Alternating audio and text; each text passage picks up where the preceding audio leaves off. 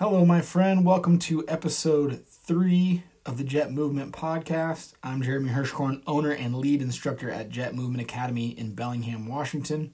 Before we start with today's topics, as always, I want to thank you for listening and ask that if you enjoy the podcast, please give us a rating and or a review, and be sure to like and share on whatever platform you find us on. That goes a huge way in helping us reach more people and give more value. Okay, so today's topic, what we're diving into is setting our expectations. Okay, this is a huge challenge for a lot of people once they've kind of found the motivation to get started with the program and they really want to make a change. They're driven past that point of holding back, and they want to really actually get into a program or a direction, or they just have, they found the fire to get going. You have to manage your expectations, because a lot of times what happens is we get really fired up one day and we set all these lofty goals, and then after a week or two we get burnt out of that and we're not seeing that progress fast enough, and so we bail. This happens to everyone at some point. This has happened to me. I feel pretty comfortable with where I'm at and what I'm doing, and then I see some shiny thing that I want to be able to do, and I set a goal of it, and then I try to go get it, and I end up falling off the wagon. So what happens, sometimes we give ourselves too many goals, okay, at once, where there's just not enough time to do it. But realistically, what happens is we don't give ourselves an actual plan of attack that is doable, okay, that is manageable. So what we have to do first, so the previous episode we were talking about assessments and choosing a program and kind of using a program that's effective based on what your goals are. So assessment is huge. You have to identify what you want and what's keeping you from getting that, what's holding you back. And where are you? Where are you on that, in the world, right? So how close are you to that goal? How far away are you from that goal? What is a realistic look at where you are? And man, that honesty and that realistic look at yourself is super hard, because you might not like what you find out. And so we can sugarcoat that a lot of times. And not be honest with ourselves. If you just suck at something, don't be so emotional about it. Just suck at it. That's fine.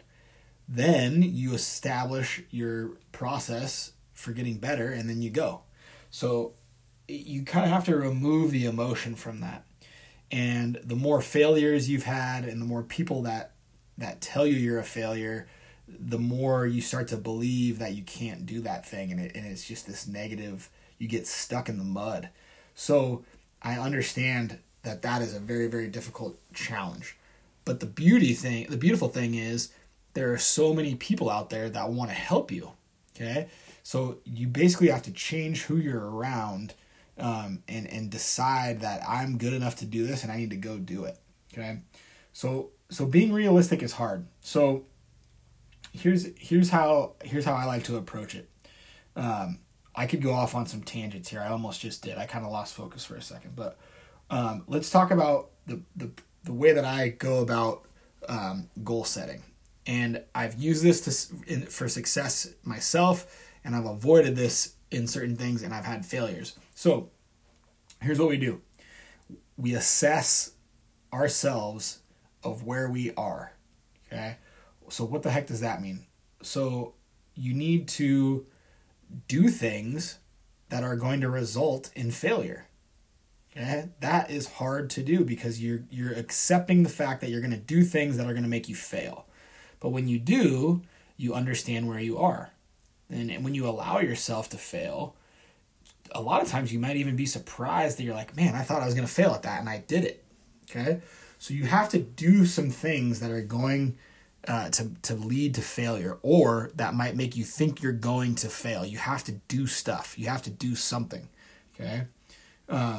Whatever that is. So let's use an example so we can get a little bit more specific here. So something that has always been on my radar is handstands. So I always thought handstands were cool. People that could hand balance are incredible to watch, like Cirque du Soleil performers, things like that. It's incredible to see. So I was always like, well, I'm a pretty strong guy. I want to try to get to a level where I can do hand balancing and make that a thing in my repertoire. So I'll usually get super fired up about it. I'll do a few handstands every day for a couple weeks, and then when I'm not all of a sudden doing Cirque du Soleil performances, I'm like, what the heck? Let's do something else. Because you don't realize how difficult that actual act really is. Okay? So what I need to do then is take that idea of being a Cirque du Soleil performer and try to build steps from where I am, which is about a good solid 15 to 20 second handstand on a good day. I need to take that level. Okay, there's an assessment right there. I've timed myself to see how far I can go. I need to take that and figure out what it takes between that and being able to be on my hands for 5 minutes, let's say. And so a lot of times what's going to help is to reverse engineer the end product, the goal. So look at, okay, if I'm going to do this, I need to be on my hands for that long, okay? What is involved in having the strength to be able to do that? So, then you start to study what it looks like from the outside. So you watch people do it. You test out what they're doing. You pay attention to how your body feels while you're doing it. And what I've come to realize about hand balancing specifically is it's not so much a strength thing as it is an alignment thing, okay? It's an alignment thing. If you're going to brute strength, hold yourself upside down by your hands, it's going to be a tough day. But the people that are the best at it have themselves aligned and they understand their weight distribution. So what that shows me is I spent more time in the observing and testing phase and learning about that process, and it unveiled something to me that I didn't know before, okay? So when we start to look at that end goal and really study what it is, instead of just observe it in like a fascination way, where I'm just watching people and I'm just in awe of what they're doing, instead I'm actually going into it more like a scientist. I'm looking at how are they moving, where are they putting their hands, what kind of implements are they using. And then when I find people that are really good at that thing, I want to know more about their life. What do they eat? How do they sleep? What else do they do? What else are they involved in? And you start to unravel this thing. And there's these levels of unraveling that happen where you'll have this breakthrough where you're like, man, I finally understand this thing now. And then you're like, okay, great. Now I understand it. And you kind of hang out in that space where you understand it. And then all of a sudden something new dawns on you, like, oh man, how did I not see that before? And you'll just keep having these like mental breakthroughs of understanding about the topic. Okay, so when it comes to handstands, that's just a good example. I had another trainer friend of mine come and do a workshop at the gym, kind of in the early days of when we opened, and he taught a very in-depth protocol into how to train yourself to do a minute-long handstand. And the stuff he was saying and the way he was saying it just seems so nonchalant. Like, duh, why wouldn't you think about it this way?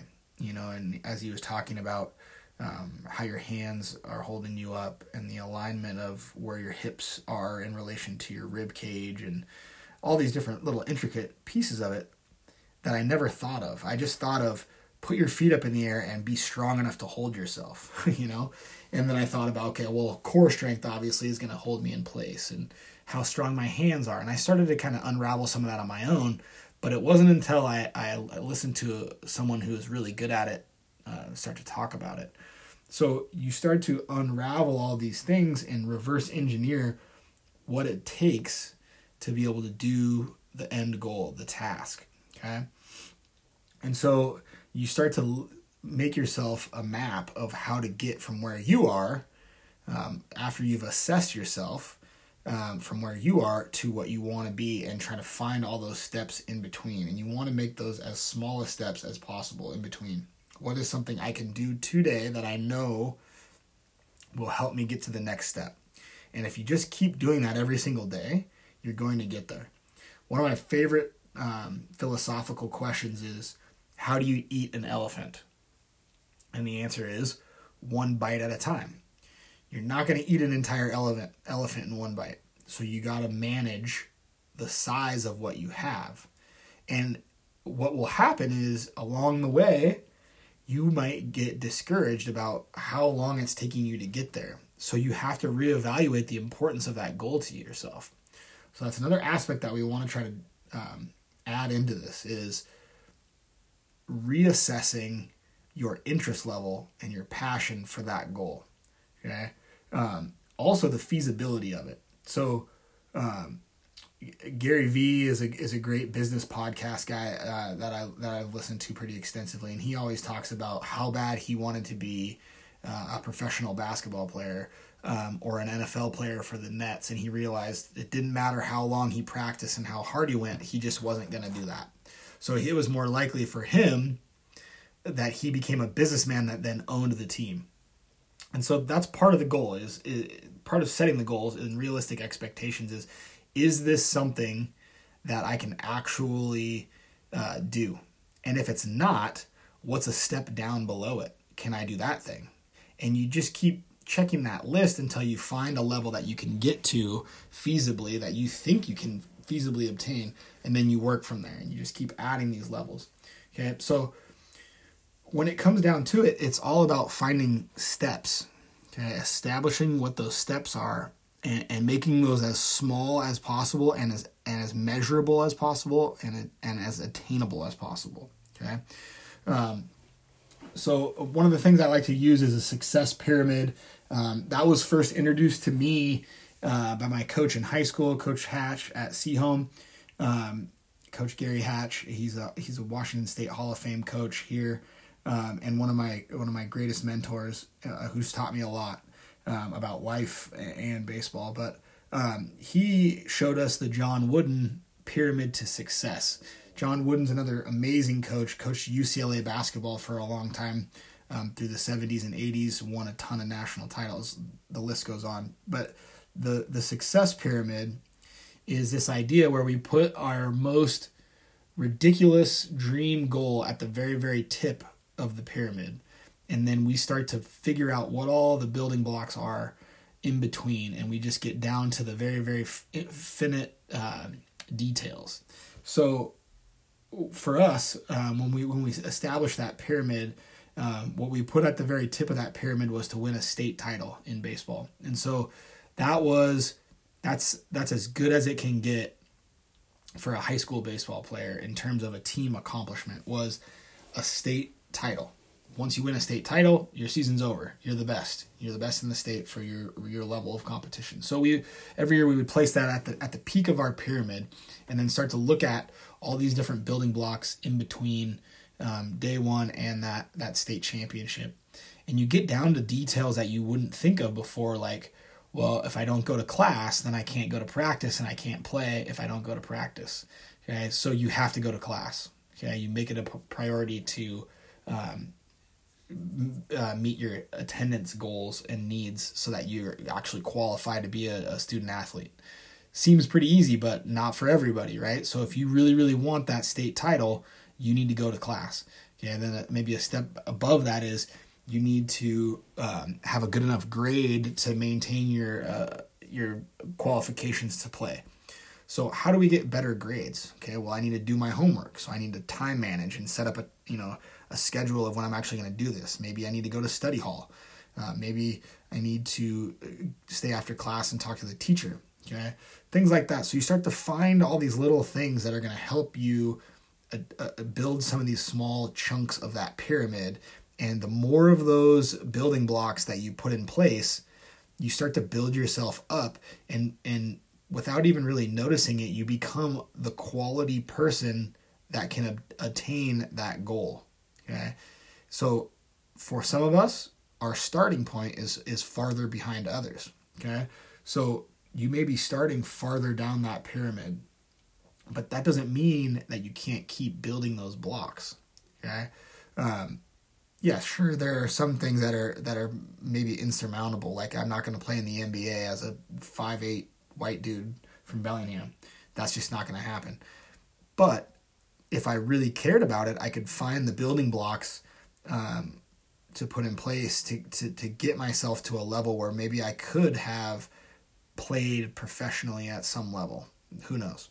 But the bottom line is that there is a pathway to that goal. You just have to believe in it and find the steps. You can't just hope and wish and do nothing. You have to actually take action every day to get to those goals. So when we look at our goal and we start to identify these processes, we have to find a way to map them out and track them. Okay. So what I want to do is kind of paint a picture here, and I might post a visual representation of this too, because I feel like visuals always kind of help me out. So we'll look at kind of the steps to take for doing this. So if we kind of recap here, what we're going to do is we're going to identify a goal. Step 1, okay, identify a goal. Okay. Step 2, assess yourself. Be honest. Honestly assess where you are. Okay. Then we have to start to dig into what is in between that goal and where I currently reside. What's in between. Okay. And we need to get as nitty gritty into the details of that as possible. Okay. So if that's, I want to be a collegiate athlete at Western. Okay. Well, I want to get into the details so fine that it's like, when does the coach that would give me a chance to play, when does that coach have office hours at the school that I can go and talk to him and visit him? What kind of car does he drive? So if I walk by the parking lot and see it, I know he's on campus, and I can just make myself available to find him and talk to him, and then find out what he is looking for in a player, or she is looking for in a player, and just get close and comfortable with the people and the means that are going to make that goal happen. Okay. And then you start to flesh out this plan of attack. Okay. And then once you have that, okay, then you have to start to check in and create these assessment points where every once in a while you're going to evaluate yourself. And if you're not doing the things that you're supposed to do, then you need to find a way to remotivate yourself, reinvigorate yourself into that. Remember why you started pursuing that goal in the first place, okay, and reevaluating your determination level of how you're going to get there. Okay, so we identify the goal. Okay, we assess ourselves and identify our current level. Okay? And then we start to just learn everything we can about the process in between. Okay? And what I recommend is that you find a professional to follow, and that information is so abundant right now. It's abundant. It's everywhere. It's free for the most part. You can dig into so much of that for free. So that's something that I've done a lot in my career as a trainer. Is I have just immersed myself in the world of training. So if somebody claims to be really good at something and I watch their stuff and it looks on the surface like I might like it, and they've got a big following, and they're pumping out content, then I will pay attention to that content, and I will assess it from a point of view of trying to decide if this is the real deal or not, rather than just chasing whatever is the hot trend and just doing it blindly. I'm going to study it and essentially second guess it with the hope that it is the real deal. And when you find good things, useful things that you see are making a difference, you add those to the pyramid. Okay, and that's one of your building blocks. And you just spend your time listening to those people and seeing what they do, and you will know real quick if they're just blowing smoke or if they have some real sustainable things that they are doing that can be helpful to you. And then sometimes you're going to have to really go all in and take a leap of faith and maybe pay some money for their programming, or see them face to face, things like that. So you will come to those crossroads where it's kind of all or nothing and you might land flat on your face. I've done that with some of the certifications I've gotten. I was like, okay, I like what this cert is meant for, and I want to use that, so I'm going to go ahead and pay the money to do that certification. And then you're halfway through and you realize this isn't anything that I don't already know. This is a waste of money, waste of time. But there's going to be those setbacks.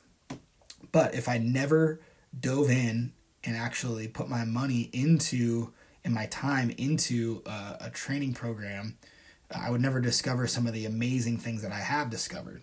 So you have to just kind of lay it on the line and go into it and do it. Okay, so that is the process that you have to set for yourself. Especially if you have a goal of weight loss or strength, or conditioning, some kind of event that you want to attain. A lot of these things are challenging for a reason. If there's a lot to these things that you might not have already known. If you want to lose a bunch of weight, it's not really complicated how to do it. It's more complicated, how do I do it in a healthy way that's sustainable, that is actually going to benefit me. That's where it takes that extra layer of diligence to actually look into it and learn about it and make some lifelong changes, but then constantly re-immerse yourself in it. So you need to it becomes about that self-evaluation and that looking deep into your life about what you actually value and what do you really want out of this. If it's got to be something that you yourself really, really want to have happen, or really need to have happen. Motivation because it's going to impress somebody else is not going to last. Motivation because you feel out of place around other people, that's not going to last. It needs to be something that you want for yourself, because you know that it's going to ultimately make your life better. And we need to anchor ourselves around those values that we have of things that are going to make our life that much better. And then those are the things that you will be willing to go this in depth with and create this process for. If you're not that invested in it, you're probably not going to see a whole lot of change and a whole lot of long-term adjustment. Okay, so I hope that helps kind of establish an idea of how to get into those goals realistically, how to manage the expectations, and how to actually achieve those goals once you've decided what they are. Okay, create a map and a process and some progressions to travel in the right direction, and then just constantly reevaluate and be honest with yourself. The honesty piece is huge. You can't lie to yourself because the truth will come out eventually. Okay, so I hope that helps. Let me know what you think in the comments. Please share your experiences and where you've been, because that might help someone else.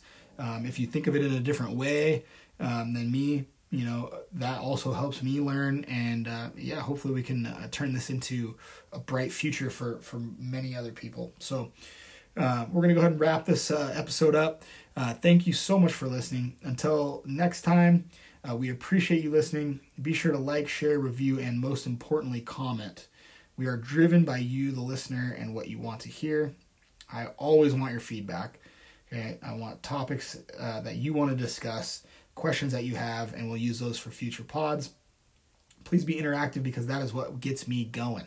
Okay, so my friend, I wish you health and wellness, many adventures, and as always, keep moving. Hum, babe.